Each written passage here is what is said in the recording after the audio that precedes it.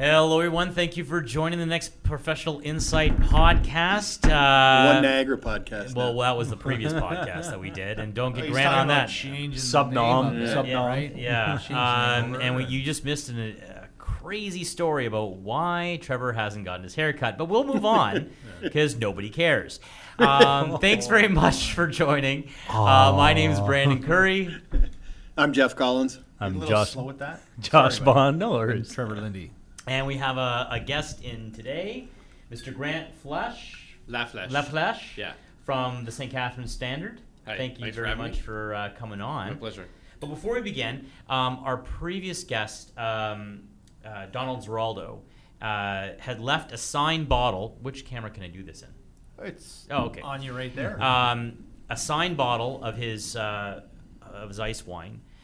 So whoever responds at the end of this episode, either on Facebook or Twitter or wherever, what year did Donald Zeraldo get his liquor, the first winery license since Prohibition? What year was it? You count? No, you can't. No, not eligible. What we'll do, so not just to finish it there, we'll make sure that anybody that answers it correctly, so it's not first person to comment, anybody that answers correctly, right? Say maybe a week later, sure, we'll put all those names into a hat, and we'll do a draw. Yes, is that fair? That's fairest fair. way to do it, right? That's fairest way to do it. Rather than mind you, the first to comment could be good because that means they're now subscribed. What's to, even better? What you can do Apple TV is number them from 1 to whatever, and then Google pick it. They randomly pick numbers. That's cool. Okay. Apple doesn't do that. Google does. Right. Does anybody at the table remember the retail value? I do. It was $89.99. Yeah. Is that a question? Do I win one? No. Sorry, Grant. Mr. LaFleche, how are you, sir? Good. Thanks very much for coming in. My pleasure. You've won a couple of awards. Yeah, it's been a fun few months. Congratulations, sure. Thank you. Formally. Well, I've said that to you informally. Yes. on the Book of Faces and well, I see you at the hub. You see me downtown. quite a bit, actually. Yeah. So yeah, you mainly won that award regarding all the chairmen.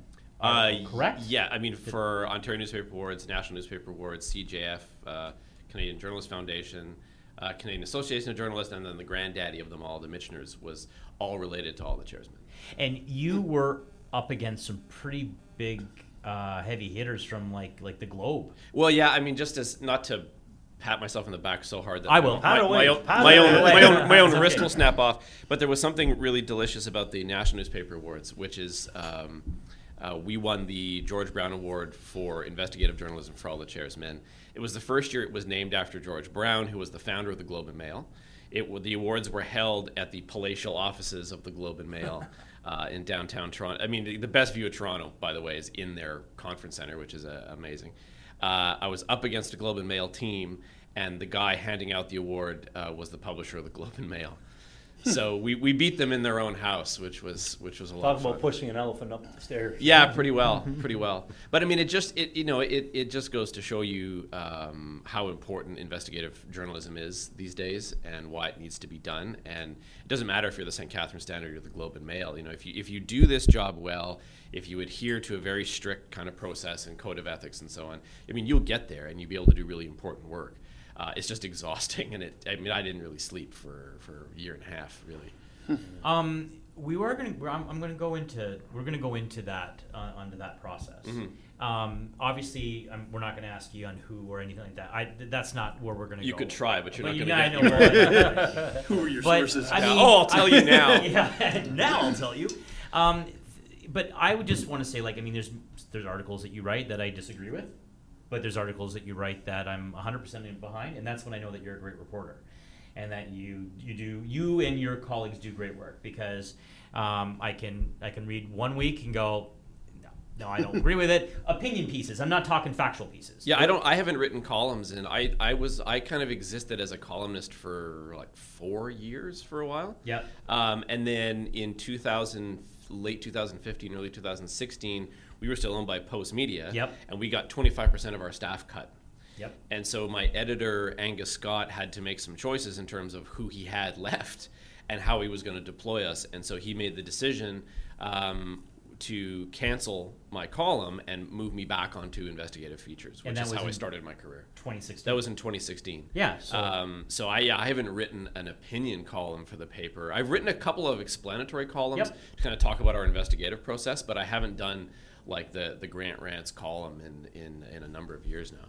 so, and I have a subscription, so that's. Thank you for keeping us gainfully employed. No problem. Yeah. So how was that? Very ignorant on the writing community. Like I don't understand that industry. I'm a financial guy. Yep. So was that a rough or difficult transition to go from a Grant's Rants opinion column over to investigative journalism, or No, is it the not- same skill set? But I think you said you started off in investigative. Yeah, it's a totally different skill set. So I Okay. started I was a crime reporter for like 10 years. And so Okay. I was doing the mob. I did a lot of work on the Hells Angels for a long time. That's how most people kind of got to know me around here. And then I started doing like a occasional column. Then it turned into weekly. Then it turned to biweekly, and then it became a full-time thing. But it's a totally different skill set, because when you're writing an opinion column, most of the time, I would break news in the column, but most of the time it's like, you've written a piece about the real estate market. I have some opinion on the real estate market. My opinion may be well researched, but it's sort of my personal view as a columnist on something. Investigative journalism, my personal view just doesn't matter. Yeah. It's completely irrelevant, So I may think, a particular political party, because I've been writing about politics so long, we'll use politics. I could think a particular party or a particular politician is good, bad, or indifferent. Doesn't matter. It's, what does the evidence show? And you spend a lot of time building your case to be able to say, well, here's what the evidence points to. Here's what we know. Here's what we don't know. It's a whole other kettle of fish. It's like being a detective without the ability to file a search warrant. Yeah. So, and in that, were you hesitant, because obviously you get painted with a certain brush from your opinion pieces? Some people would say that you're liberal, some people would say that you're conservatives, because you actually were one of the few journalists that actually got an interview with Stephen Harper. A lot of people don't. Yeah, we got him 4 times. Right? So there's that tribalist view. So how did you go about, what was your methodology to go about this, to kind of shed that any Yeah, first of all, I wasn't happy. I mean, there was a whole period, a few months there, where I was just like really angry, because I loved doing the column. It was a ton of fun. It was well read. It helped the paper. But from Angus Scott's point of view, and he was right, we needed to have more investigative work in the paper. There's 2 ways that the news industry has handled cutbacks, right? You go down the route of like CNN or the National Post, which is, say, very heavily weighted on opinion, right? So if this was a CNN studio, you all would be talking heads. So there'd be somebody who did the news, and then Anderson Cooper or whoever would turn to you 4 and say, well, what do you guys think about, Just whatever. analyze the snot out of it. Analyze the snot out of it, exactly. But there's very little reporting. The Post is the same way. The Post has some great reporters, but they're very heavily weighted toward opinion. Our approach was to say, no, we're going to devote what resources we have to investigations. The first thing I did out the gate was it was a 2 or 3 part thing on fentanyl, which had just become a giant thing. And that was kind of all I needed to kind of get away from the opinion side and go back to sort of hard-boiled investigative reporting. It's just really a matter of sometimes checking your own view at the door. And it doesn't matter if I think X, Y, Z is good, bad, or indifferent. It just boils down to, what does the evidence show? What are the people we're talking to actually saying? And as long as you stay focused on that, it's okay. It's a bit like, if you do both speed skating and hockey, and you've got one set of skates on that you're used to skating, and you put the speed skates on afterwards. If you've ever done that, by the way, it's it's Completely different skating. Yeah, you try to do little choppy hockey crossovers in your speed skates, you're going to cut your own shins off, right? So it's a bit like that. It's the same, similar kind of process. It's just a different approach to it.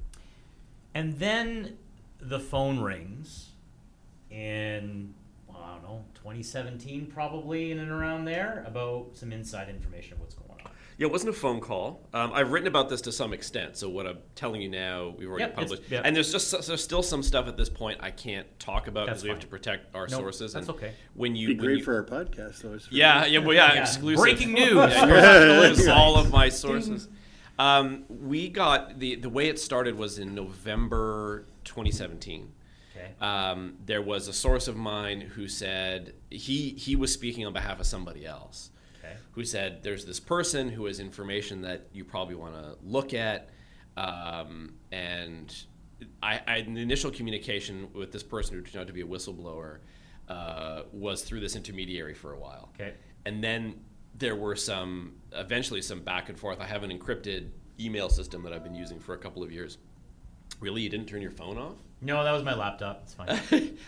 In any case, I've been using this encrypted email system, so we were able to communicate that way for a while, and then we finally met face to face and started getting into the nuts and bolts of it. But I mean, we had to from the outset. It was very clear that whatever this person had was going to be substantial. So I had to start immediately taking elaborate lengths to protect that person. It's sort of equivalent to, the way the story goes is during the Watergate investigation when Bob Woodward wanted to talk to Mark Felt, a.k.a. Deep Throat. Mark Felt would get the Times that was delivered to Bob Woodward's apartment in Washington. He'd circle page 20. Then Woodward would put a red flag in a flower pot in his balcony, which would signal he was ready to meet, and then they would meet at this parking garage in the middle of the night. This is the digital age, so you don't have to necessarily go to that kind of extreme. But that's how it started. And so my formal investigation started in November 2017, and then we didn't publish our first story till April 2018. Did you have a cool last name like Deep Throat for the guy? I do, but I have several of my sources have code names. Yeah. We use code names, encrypted emails, burner cell phones. Really? Do you really? Oh yeah. I mean, the Some of problem the stuff's pretty hot. Like, right? no, that's pretty cool. I mean, that's pretty interesting. The issue was that there were, we were looking directly at members of regional council and senior members of regional staff, including the CAO at the time, Carm D'Angelo, all of which had shown themselves to be particularly litigious. Yeah. Staff were, this was a big part of our first story in April, the morale at the region was terrible. Staff was constantly afraid of professional or legal reprisals. So we had to really go to lengths, not only to protect them, but the other problem was because they were on what we call background. So just as a quick primer, when you're looking at the way investigative journalists work, there's three kinds of interviews. There's this kind of interview, which is on the record, right? Which is so great, by the way. Thanks for your comment. Yes. Then there's off the record, which means you and I can have a conversation, but I'm not using any of it. None of it will be quoted. None of it will be sourced. And you're bound to that. And right? I'm bound to you that. Can't. I can't. Which touch is it. If it's off the record, I can't do anything with it really at all unless somebody else somewhere provides that information. And then there's background, or sometimes called deep background, which means I'm not going to attribute anything you've told me to you, but I may still quote you as an anonymous source, or I may use the information that you gave me in a story. The tricky bit there, though, is that even you could be a source who's completely unimpeachable, right? Like you, Brandon Curry, you know exactly what you're talking about on a particular issue. For all kinds of reasons, we've decided to protect your identity. I still can't use it on its own unless it's extraordinary. So I have to go and find other sources who can confirm what you say. And that's part of the reason that investigation took so long initially, was because we ended up building a network of sources of, I think, by the time we were done, like a dozen people who were able to confirm and corroborate and add more detail to pieces of that story. So it took a really long time to put all that together. But a great piece. Yeah. That's gonna be nerve-wracking too, hiding, like keeping all this covert and all that. Well, and you have to be careful how you write it, because there are, I can tell you this, that the members of regional council who would opine as to who they thought our sources were never got it right. Yeah. And but you wouldn't tell us if they did anyway. No. So. But we've been pretty good at protecting our sources to this point, which is part of the reason they trust us. Which is, and then now, because of that, people are going to you for everything because of the great work that you guys did. I'm sure yeah. So, but it becomes but what happens now is like somebody will stop. Yeah, but they'll, like, oh, I have a story for you, but I can't put my name to it. And what's the story? Well, I went to this restaurant and they got my order wrong, and the waiter was rude or whatever. Yeah, you get those. They didn't cook my steak to my satisfaction. It's like, okay, that's super. We got a story. Yeah. So then when you first heard the details, did your jaw drop and go like, hey, this is something that I have to pursue, or did Angus give you the resources right off the bat? Like, how does that work? So initially, it was all kind of done alongside everything else I was doing, for that day's paper, because we didn't quite know what we had. When I met with that initial whistleblower, we got some documents at that point, and that became a challenge on its own because they were digital documents. And the interesting thing about digital documents is that when you create one, whether it's a PDF, whether it's a Word document, there's information that gets embedded in that document that can tell you when it was created. If you used, say, your own Word document account or your professional account at your office, you're logged into the system. That gets recorded in the document itself.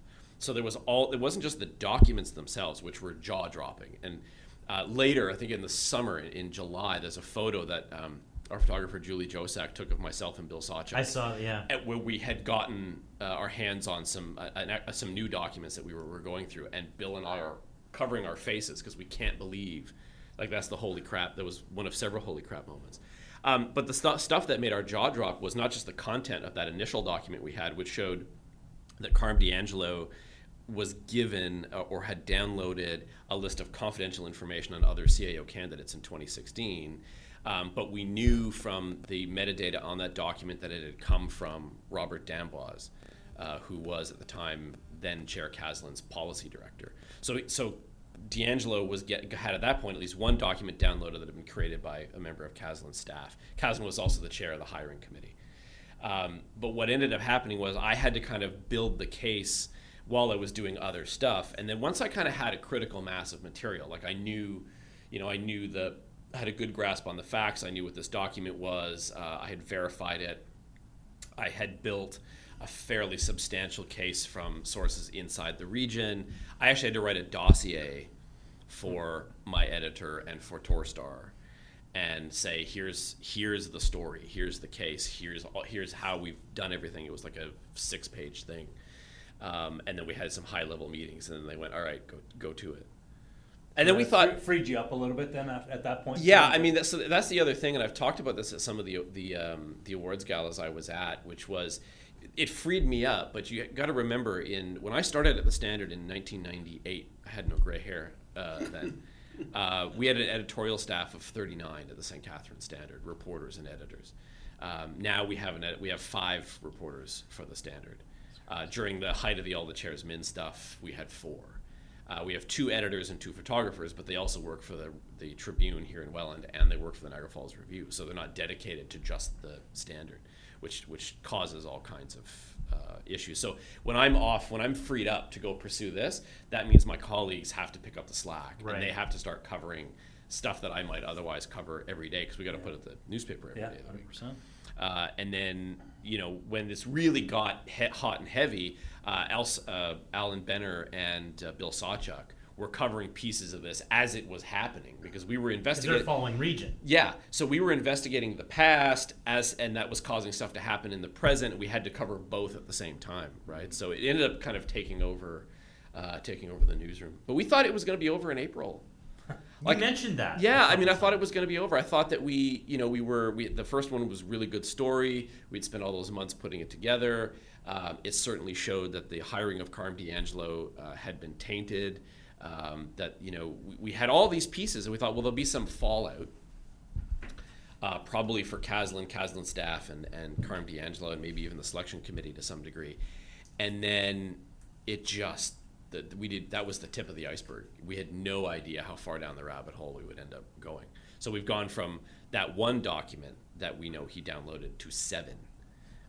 We're still waiting for the ombudsman's report. There have been a bunch of guys fired since then. Most of that council got wiped out in the last municipal election. I mean, the rabbit hole was much deeper than I knew when I published that first story. So I got so many questions. I guess, how did you handle all this information, keeping it quiet? Like, you know what I mean, guys? Obviously we have fiduciary responsibility to keep our client details secret. I mean, you in some way do as well by your code, essentially. But how did you interact with some of these individuals in theory. Same with, knowing full well going, like, I know so much stuff on you, it's not even funny. Like, how did you sleep at night? How did you sleep at night? You don't sleep not because of any kind of guilt. It's just the stress of... There were two things. There was the stress of it because the stakes are really high. You get a story like this. I mean, if this story had been wrong, the Standard would probably be a wholly owned subsidiary of Carm D'Angelo Incorporated by this point, right? Yeah. If you're going to go down the road where you're saying, something inappropriate's been done by these public figures and it's been done the way in which we found out it was done, you can't get it wrong. If you get it substantially wrong, like, your credibility's shot. You're done. You're done as a newspaper. You're done as a reporter. I mean, our whole currency is credibility, right? So the reason you didn't sleep, though, was because the story took off in a way that I hadn't previously experienced. And so I was doing work like around the clock. So I'd work, I'd get up early, do interviews before my, sort of 9 o'clock meeting at the newspaper. You'd work your regular shift, produce stories for the next day's paper. I'd be meeting people at, a Husky truck stop in the middle of the night to talk about whatever it was. Were you ever followed? Do you think you were? Yeah, no, I was followed at least once that I know of. That you know of? That I know of. Unfortunately, I was just going to a dinner date, so it wasn't, wasn't a big deal. Were you living in a constant fear all the time? It's not a question of fear. It's just a question of being. It's just a question of being cautious, right? Yeah. It's a question of understanding that the people who have decided to give you information have done so at a huge risk. Mm-hmm. So you have an obligation to protect them. I mean, nobody will find out from us who these sources were. The big fear is always that, especially as this story began to snowball, that some of these sources might feel a little bit emboldened and start walking around the office and go, "Hey, Brandon, you see this story in the Standard?" That was me. I'm deep throat, right? Fortunately, they did not do that, so it wasn't so much of a worry. But there's an incrementalism to investigative journalism that, in the movies, it's sort of like, in a lot of the times, there's the work, you do the big story, it lands, everything is fantastic. That's really not how it works. Just if you want to see the movies to kind of get a better sense of it, look at All the President's Men, Yep. Spotlight, The Post. You'll see the closer depiction of reality, which is you're trying each time you publish to get to the best version of the truth you can, but there's always questions left unanswered. So there's this incremental kind of building of the story piece by piece. So we ran that first story in April, and then as it rolled out. But remember, between April and July, there wasn't a ton of activity on that story. I had bits and pieces, like we found out that Robert d'Amboise had been acting as a political agent on behalf of Caslin and his allies, including pretending he was somebody he wasn't, to try to get dirt on the town of Pelham, which was sort of unrelated to All the Chair's Men. There were a couple other pieces, but it wasn't until July that we ran a second expose, July 26th, which was the great fulcrum point of this whole thing, because that was the craziest day of the entire affair. And then we had another 3 major exposés after that. But in between them, there's all these little stories that we're doing, little pieces. So I think we're at close to 60 stories now. 4 or 5 major exposés, but dozens of smaller pieces that follow up on new bits of information as we get them and confirm them. So were you worried when you released these couple stories about your reputation, about the attacks that you would have gotten on social media? Because the tribalism that does take place. Oh, it's not just tribalism. Look, we live in a whole other era now. There are anonymous Twitter accounts. Twitter is an awful place. It's awful, yeah. I don't like it. If I didn't have to use it for my job every day, I just would never... The day I finish reporting is the day I delete my Twitter account. As Ricky Gervais said, it's the toilet stall of the world. It's awful. And so... Twitter. It really is. No, it's you guys. Any of you guys read Neil Gaiman? You should. He has a collection of short stories called Trigger Warnings, and there's a piece called The Uninventor, and the whole story is about a guy who uninvents things that are terrible for. That's why we don't have flying cars, because they were bad, and so he went and uninvented them. And the story ends in this British pub with everybody checking their phones to look on Twitter, and he says, "What are you doing?" "Oh, this is Twitter." The guy's like, "Oh, I'll be right back." And the idea that he's gone off to uninvent Twitter. But no, there's a small kind of army of anonymous Twitter accounts and bots whose entire job it is to attack attack the credibility of journalists, attack political opponents, that kind. And it's happened here, and it still goes on to this day. They don't have huge amounts of followers, but they're very clearly attached to some of the folk that we were investigating directly. They have come after myself and my colleagues they've never denied the story. That's the thing that's super interesting about it. Nobody ever came to us and demanded a correction, an apology, said we got elements of the story wrong or the story was wholly wrong. What did happen was they attacked us on a personal level. They used anonymous Twitter accounts to do so. And then they launched their own kind of partisan news websites to try to do some of this stuff as well. So it's a different kind of era now. And it's exhausting because it's every day. You show up and my blocked list on Twitter is extremely long now. I mean, it's interesting because you don't want to, as a journalist, put yourself into a tribal silo. So you don't want to because of the way the algorithms on social media work, if you're always looking at conservative stuff, you will just see more conservative stuff, right, or liberal stuff, or Game of Thrones, or whatever it is you're looking at. So as a journalist, you want to make sure that you're following sort of this very wide, swath of opinions, so that you can kind of, what's liberal chatter, what's conservative chatter, what's NDP chatter, so on and so forth. But I mean, some of these people you just have to block. You just have to, because they are just mean, nasty, spiteful, awful people, and they will use the excuse, oh, well, we have to be anonymous to tell the truth. Well, you're not telling the truth. Yeah, and that's from both sides, too. Well, it's from both sides, and it's from weird stuff. So, I know you are part of that group that's advocating One Niagara as part of this restructuring. Well, a new thing has just emerged. Yeah. The four-city model. Yeah, right. The four-city committee. Right. The four-city committee is anonymous. Yes. They claim... They have a website and a Twitter account that says, oh, we're a committee of politicians and experts and industry leaders. And I said, well, who are you? Yeah. Crickets. Yeah. Crickets. They don't want to say. Now, we do know, for instance, who was advocating a four-city model, Yep. so we can take a guess at who might be behind it. Yeah.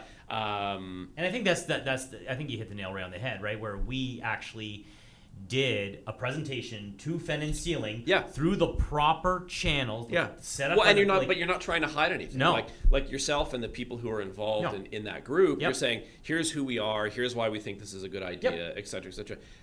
That's fine. Here's our 26-page document that we submitted to Fen and Sealing. But it's super interesting when you have a group that wants to say, we're a panel of experts, but who are the experts? We'll let you know who it is. Could be the five of us, and what are we expert on, right? Like so take that kind of approach, but make it very visceral and very nasty. Yes. Keyboard warriors, basically. They're keyboard warriors, but they're done to try to discredit you. And then, so what was happening simultaneous to that was there were members of council who were engaging in the same behavior. So you had people like former councillor David Barrick, who went on these long soliloquies about the dangers of anonymous sources and investigative reporting. They tried to whitewash the entire CAO thing with the Huberman report, and where afterwards they passed a motion apologizing to Carm D'Angelo and to Rob D'Amboise, and Bob Gale, who's still the councillor for Niagara Falls, got up, and I'm sitting in media row with Bill Sawchuk, and he points over to me and says, and we should vote to do something about him, meaning do something about me or the Standard.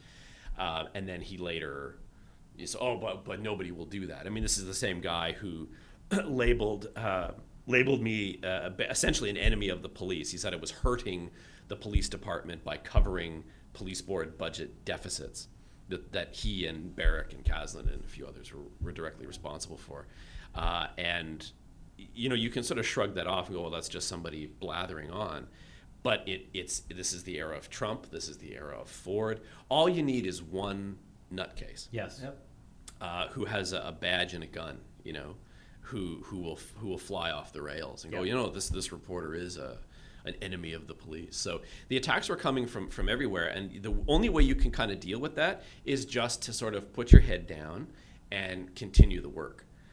You don't back off because somebody said something nasty about you and because somebody's made threats against you, which began to happen with increasing and here's the frequency. irony too, just to let you know, we become One Niagara. Makes it a lot easier for you guys to do your job. You only have one council to cover. Yeah. But it's got to be anxious, right? I mean, Yeah. Constantly. Like just the anxiety when Thinking you're going getting through followed that all the period, time, right? too, and stuff Well, like that. the big anxiety is when you run a big piece like that. Is you always think, was there something we missed? Yeah. I mean, is there some substantial piece of this story that we didn't have that we should have had? And did we get something wrong somewhere? And so when it publishes, there's this, especially in this case, because Carm D'Angelo, Al Caslin, Bob Gale, David Barrick, Reno Mustachi, these actors who were involved in this in one way or another, they wouldn't consent to interviews. So you're sort of waiting, so the piece has been published, we've given them the opportunity to speak, they won't. What's their reaction going to be? Which was mostly silence, right? It was mostly so. But yeah, that's where the big anxiety comes from, and it's not just what this. they're going to do, right? Yeah, what's in any big piece you do, you're always kind of waiting to see how are people going to react, and in this case, you wanted to know how are these major players who were involved in it, basically in the conspiracy to get Carm D'Angelo hired, and then later give him that sweet contract extension. How will they react to these pieces? And what we found out was they, other than kind of throwing dirt at myself in the newspaper, we found out that what they were doing was kind of weaving a false narrative behind closed doors in confidential sessions. We were getting lots of information about what was happening in those confidential sessions, which was informing a lot of our reporting. We have since, though, got our hands on an actual recording of the July 26, 2018 confidential session, and which was fascinating. Because the in-camera for our listeners, they went in camera. They go in camera, and usually that's to discuss property, personnel issues. I mean, there's legit reasons to do it. Yep. But we had continually got leaks out of these meetings that were super interesting because they were telling. That's how we knew about D'Angelo's contract. That's how we knew it was unilaterally decided by Caslin himself. What we found out later was, despite the protests of some councillors, including respected members of council, like, say, Wayne Redekop from Fort Erie, who said we have to go behind closed doors because it's the only way we could speak candidly. But what we found out was what they were speaking candidly about were just lies. Like, Caslin was asked that in that meeting, did you give Carm D'Angelo this $1 million contract? And he said, no, I wouldn't do that. It's something I wouldn't do. And then a month later, he's forced to admit it. That's the same meeting where Carm D'Angelo claimed he was Cambodia. He says, oh, there's the United States, there's China, and I'm Cambodia, making this very bizarre analogy to the Vietnam War, that he's sort of this innocent player in this war between counselors, which had nothing to do with anything. But what it showed us was those behind-the-scenes meetings, that the truth was not being told, that was an opportunity for some folk to spin a narrative in the hopes that the public would never hear it, right? You right there? Oh, yeah. Karma for making fun of my cuffs. Yeah, I guess so, eh? So, What can you do? okay, what has this done? Listen, I mean, let's be honest. The newspaper industry's in shambles. It's a difficult period, for It's sure. a difficult period. And I mean, and to be honest, I kind of I don't feel sorry because I mean, back in the day, no one took the internet seriously in the 90s. Oh no! I mean, Like- when that was there was a big. I mean, people will talk about the decline of print advertising dollars, which is the primary business model for newspapers.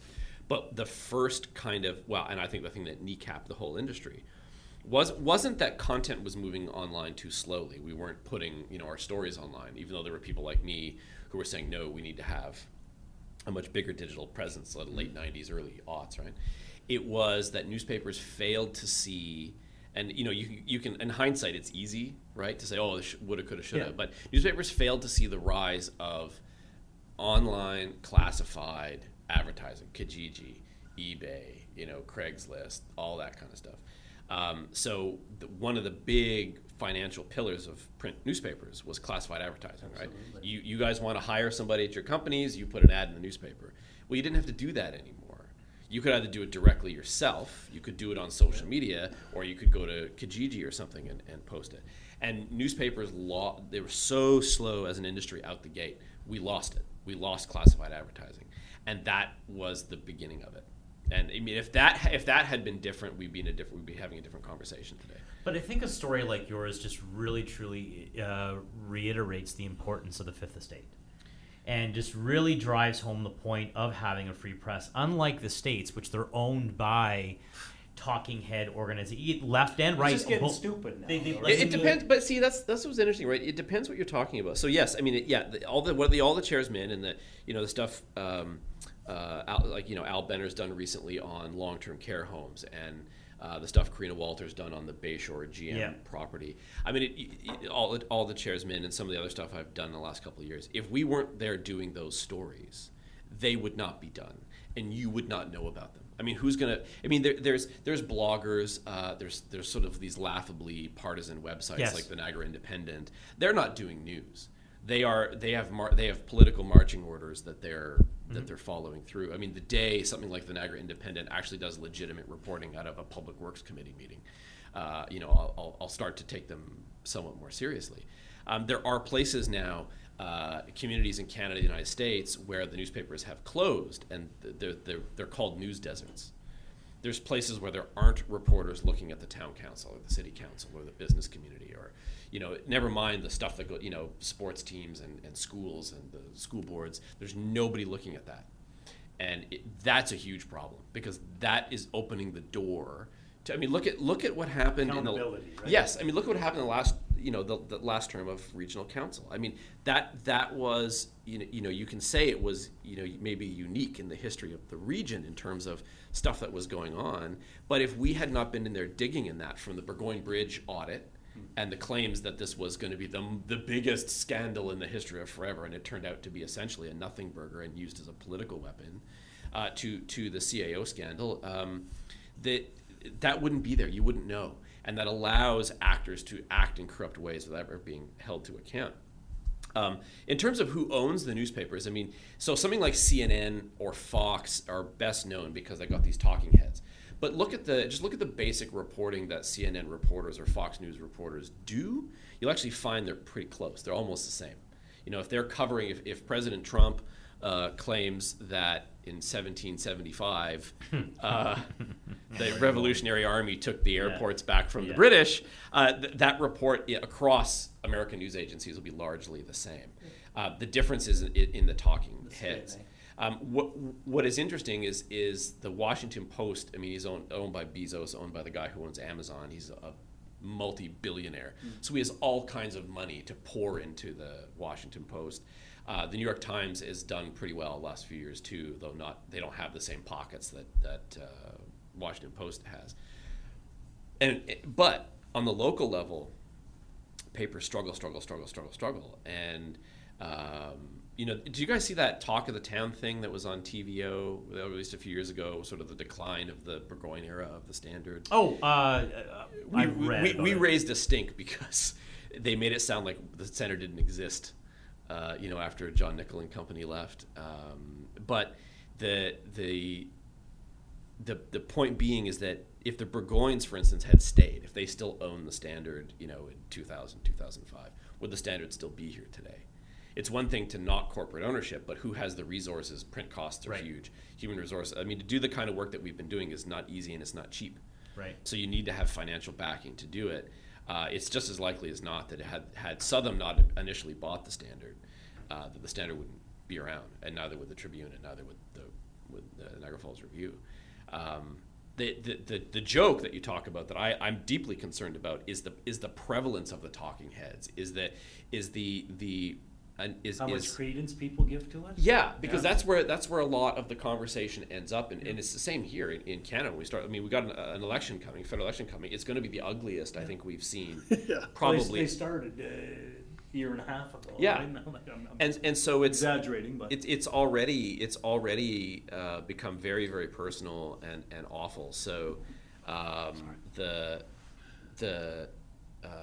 problem is when news agencies go down that road and most of their broadcast or most of their newspaper is devoted to political opinion as opposed to reporting. And I think that has to be rebalanced. Part of the change though, because I thought your reporting, I believed, was apartisan, apolitical. Supposed to be. I think one of the ways it really started to change was CNN and was the dawn of the 24-hour news cycle. Because CNN used to be, it was the evening news like ABC News or Right. the Fifth Estate or 60 Minutes or something. They would work on a project and it would air, right, and that'd be it. Now it's like they have to constantly produce material for their viewers. And For me, 2 occasions: Desert Storm, yep, and then the World Trade Centers. yep. To me, there were 2 milestones in terms. I stopped watching. But I remember. because- Do you remember when John Kennedy Jr.'s plane went Yep. down? Yeah. And I remember thinking, God, the 24-hour news cycle has lost its mind, because there was a point where the plane had crashed. It was very obvious everybody was dead. They found his attaché or something. Yeah, right? and then like a suitcase or whatever floated to the surface, and there were hours and hours and hours of like plane or helicopter footage of the an water. empty patch of ocean saying this is around the area that it went down, and there was nothing new to report. And it's infected newspapers as well, because we have to do our stories, write for print. We have to update you on Twitter. We have to update Facebook. You have to put news hits constantly online. There's a speed of it. I got to see Bob Woodward talk in Toronto a few months ago, and he talked about it. He said, doesn't it make you sort of batshit crazy? Yeah. Because part of investigative reporting is taking time to get the story right. And yes, there is a competitive thing where you want to be first. But if it's a choice between being first or being right, you always want to be right. Like the Boston bombings. Yep. CNN was so desperate to be out. They got it completely wrong. And It wasn't just essentially- CNN. It was a whole. But they were the ones that started the ball rolling. Well, no. Because- In that case, it started on that. So yes, CNN got that story wrong. That got started on social media. Yes. And so there's And they reported on social media. yeah. But these quote unquote Ruined someone's life. Ruined a family's well, life. these detectives on Reddit thought that they had the bombing suspect, and they started pushing it out on social media. Who ended up being a kid who committed suicide because of mental illness. That's why he was missing. Yeah, but so you've got the 24-hour news cycle. You've got social media who Twitter, everybody races to get it who out. everybody thinks that they know everything about everything. And then even when you produce a story, like one of the things that, for instance, in All the Chairs Men, is people would say, well, when are you going to do a story that says, so and so has to go to jail or should be arrested? And I'm like, that's not my place. not your job. I'm not going to unless there's somebody actually says it or does it. But that would be reserved more for your column. Well, no, I Previous- wouldn't. So yes, an opinion writer could look at those stories and say, oh, this is illegal or something, or try to opine that way. Not my job as the reporter. So you have these multiple strains of things that are happening that impact, I think, in a mostly negative way, the way in which news gets produced. And we're in a real bind, because if we're not on social media saying, here's what happened at regional council last night, or here's what happened in the House of Commons, or whatever, disinformation will spin out so fast. Yeah, it's like and discredit what you come in behind, right? And we also have to, and the United States is even worse, because Trump has elevated this to like a fine art, the art of misinformation. But look at something like the SNC-Lavalin affair. Yep. We have, for the last couple of years, disinformation campaigns have largely been on the right, and that's because they're sort of ascendant, right? It's Trump, it's Ford, it's this idea that facts don't matter, that if I just say something enough times, right? But you saw Ontario News Now.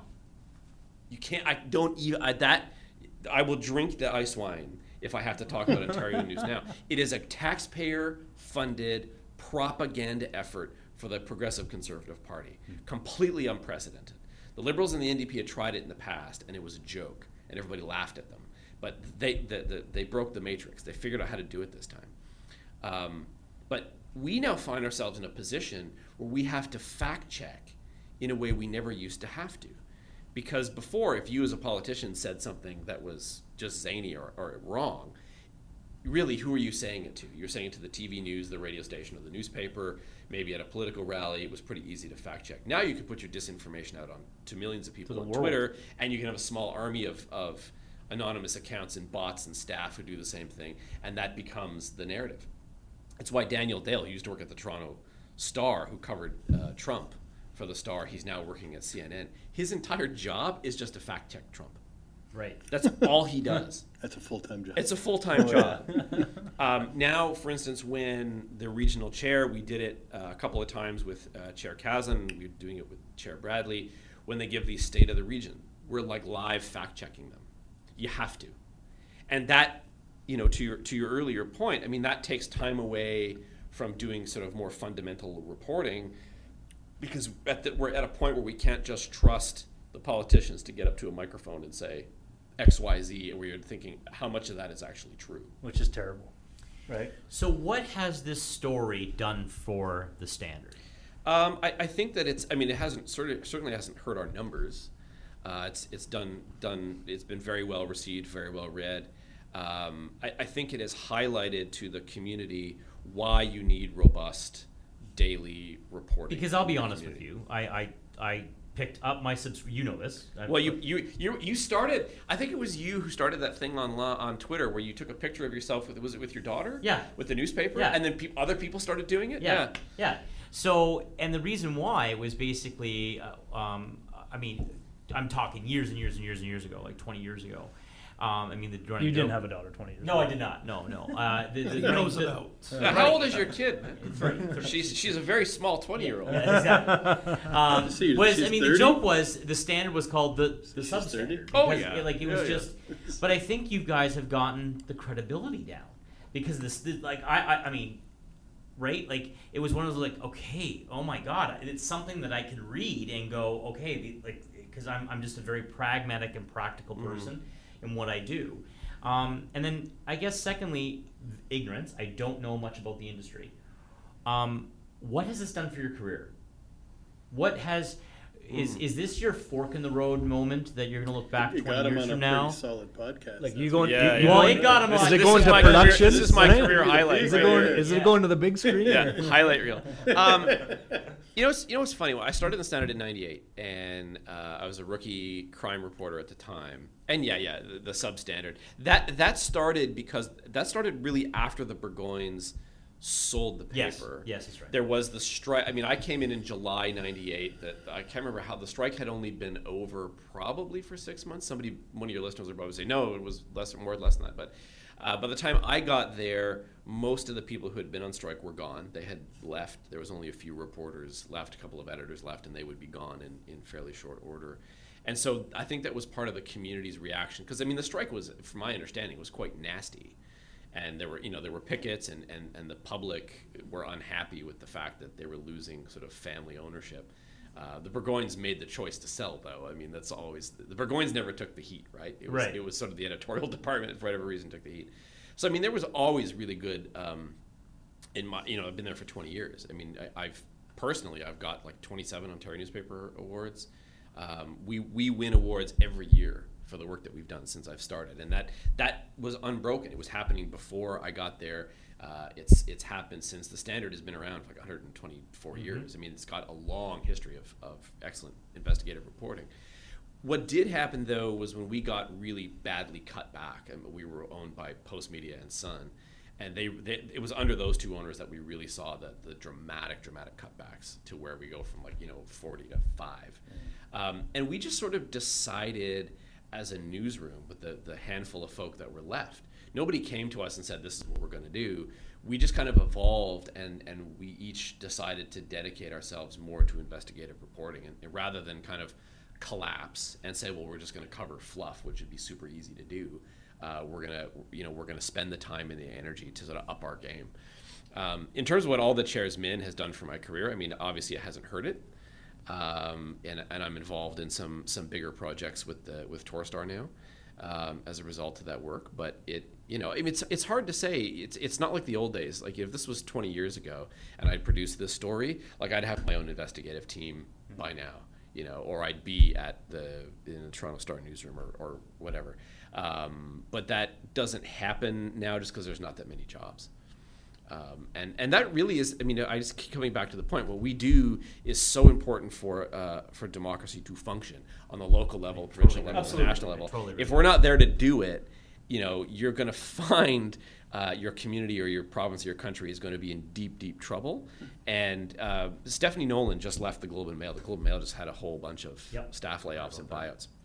Stephanie is maybe the best reporter in the country. She's a foreign correspondent, or was for 20 years. She was the person who was letting Canada know what was happening in Africa and Asia and Latin America. I mean, she's a fantastic reporter, and she put when she left just the other day, she put out a tweet asking for people to pay for quality journalism. Like, you got to pay for it. If you want it for free, you're going to get the Niagara Independent. If you want something that is actually going to be useful and constructive and informative, then you want your daily newspaper to be doing that work.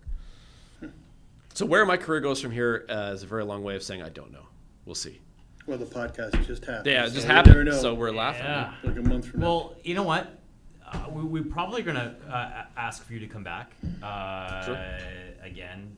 That was enlightening to say Yeah, the no, least. but I think it's being enlightening was to all great. of our listeners as Yeah, well. I mean, if you guys want to keep chatting and just cut this up into a couple episodes, we can. I think we're going to do too. that as it is, but Yeah. Wait, how much time are we at there? 50 minutes. Oh my, it's been 50 minutes? 50 minutes. Oh right my now. God, it hasn't felt like that at all. He's late. Yeah, I'm a half He's hour very late. late. That was good. It went by quick, though. That's Yeah, a good. thanks. Good. no, it's, but yeah, maybe possibly. Oh, for sure. 6 months down the road. Well, or something. we've got the Ombudsman's report is coming probably by the end of the summer. I'm expecting it maybe by the end of the month or early August. We'll see. Yeah. But I mean, that's going to be the last kind of major piece of the puzzle that people are waiting for. So we'll see. That'll be a big thing, and then maybe we'll have you on after that. yeah, so- it'd be great because that, I mean, We will. when that drops, I won't sleep again for Right. a little while till that's finished, and then I've got there's some other big projects that are coming on healthcare, on Niagara College and the college system in Ontario, and some other things that we got working on. So there'll be lots to talk about.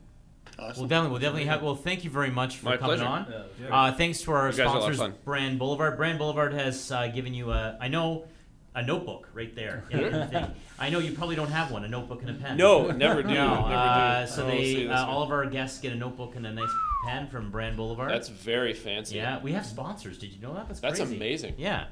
And thanks very much, everyone, for listening. Where can they listen to us? Spotify. You know, There you go. You're on Spotify. Twitter, That's the best. Twitter. Yeah. Just looking over. All your Yeah. favorites. Oh yeah, Facebook. 100%.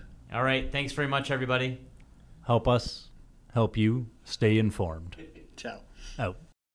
The Podcast Super Friends is a monthly meeting of 5 podcast producers.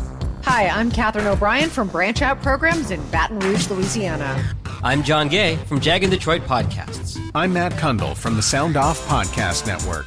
I'm David Yaz from Pod 617, the Boston Podcast Network. And I'm Johnny Peterson from Straight Up Podcasts. Together, they form the Podcast Super Friends, an alliance of podcast masterminds sharing best practices, insights, and discussions to help make you a better podcaster. Follow or subscribe to the show on Apple Podcasts, Spotify, Google Podcasts, or at soundoff.network. Will, the Story of People podcast is now available on the Crier Media Network. The first 5 episodes are here and feature some incredible guests that fit into one or all 3 of those categories. Ready? Tara Sloan from the San Jose Sharks, Undercurrent podcast at NBC Sports. Marianne Iveson from Iveson Voice and the Let's Take This Outside podcast to talk about the world of outdoors as well as voiceover land. Ariana Hunsicker, future Canadian Paralympic swimmer, already winning tons of awards for this country. Scott McGregor from the Hot Wallet podcast to dumb down the world of crypto, Bitcoin, and NFTs so you don't have to. And Jackie Holowati from Climate Pledge Arena in Seattle, Washington, the first net zero carbon certified arena on the planet. Wherever you get your pods, wherever you watch your pods, and on the Crier Media Network. Produced by Crier Media and distributed by the Sound Off Media Company.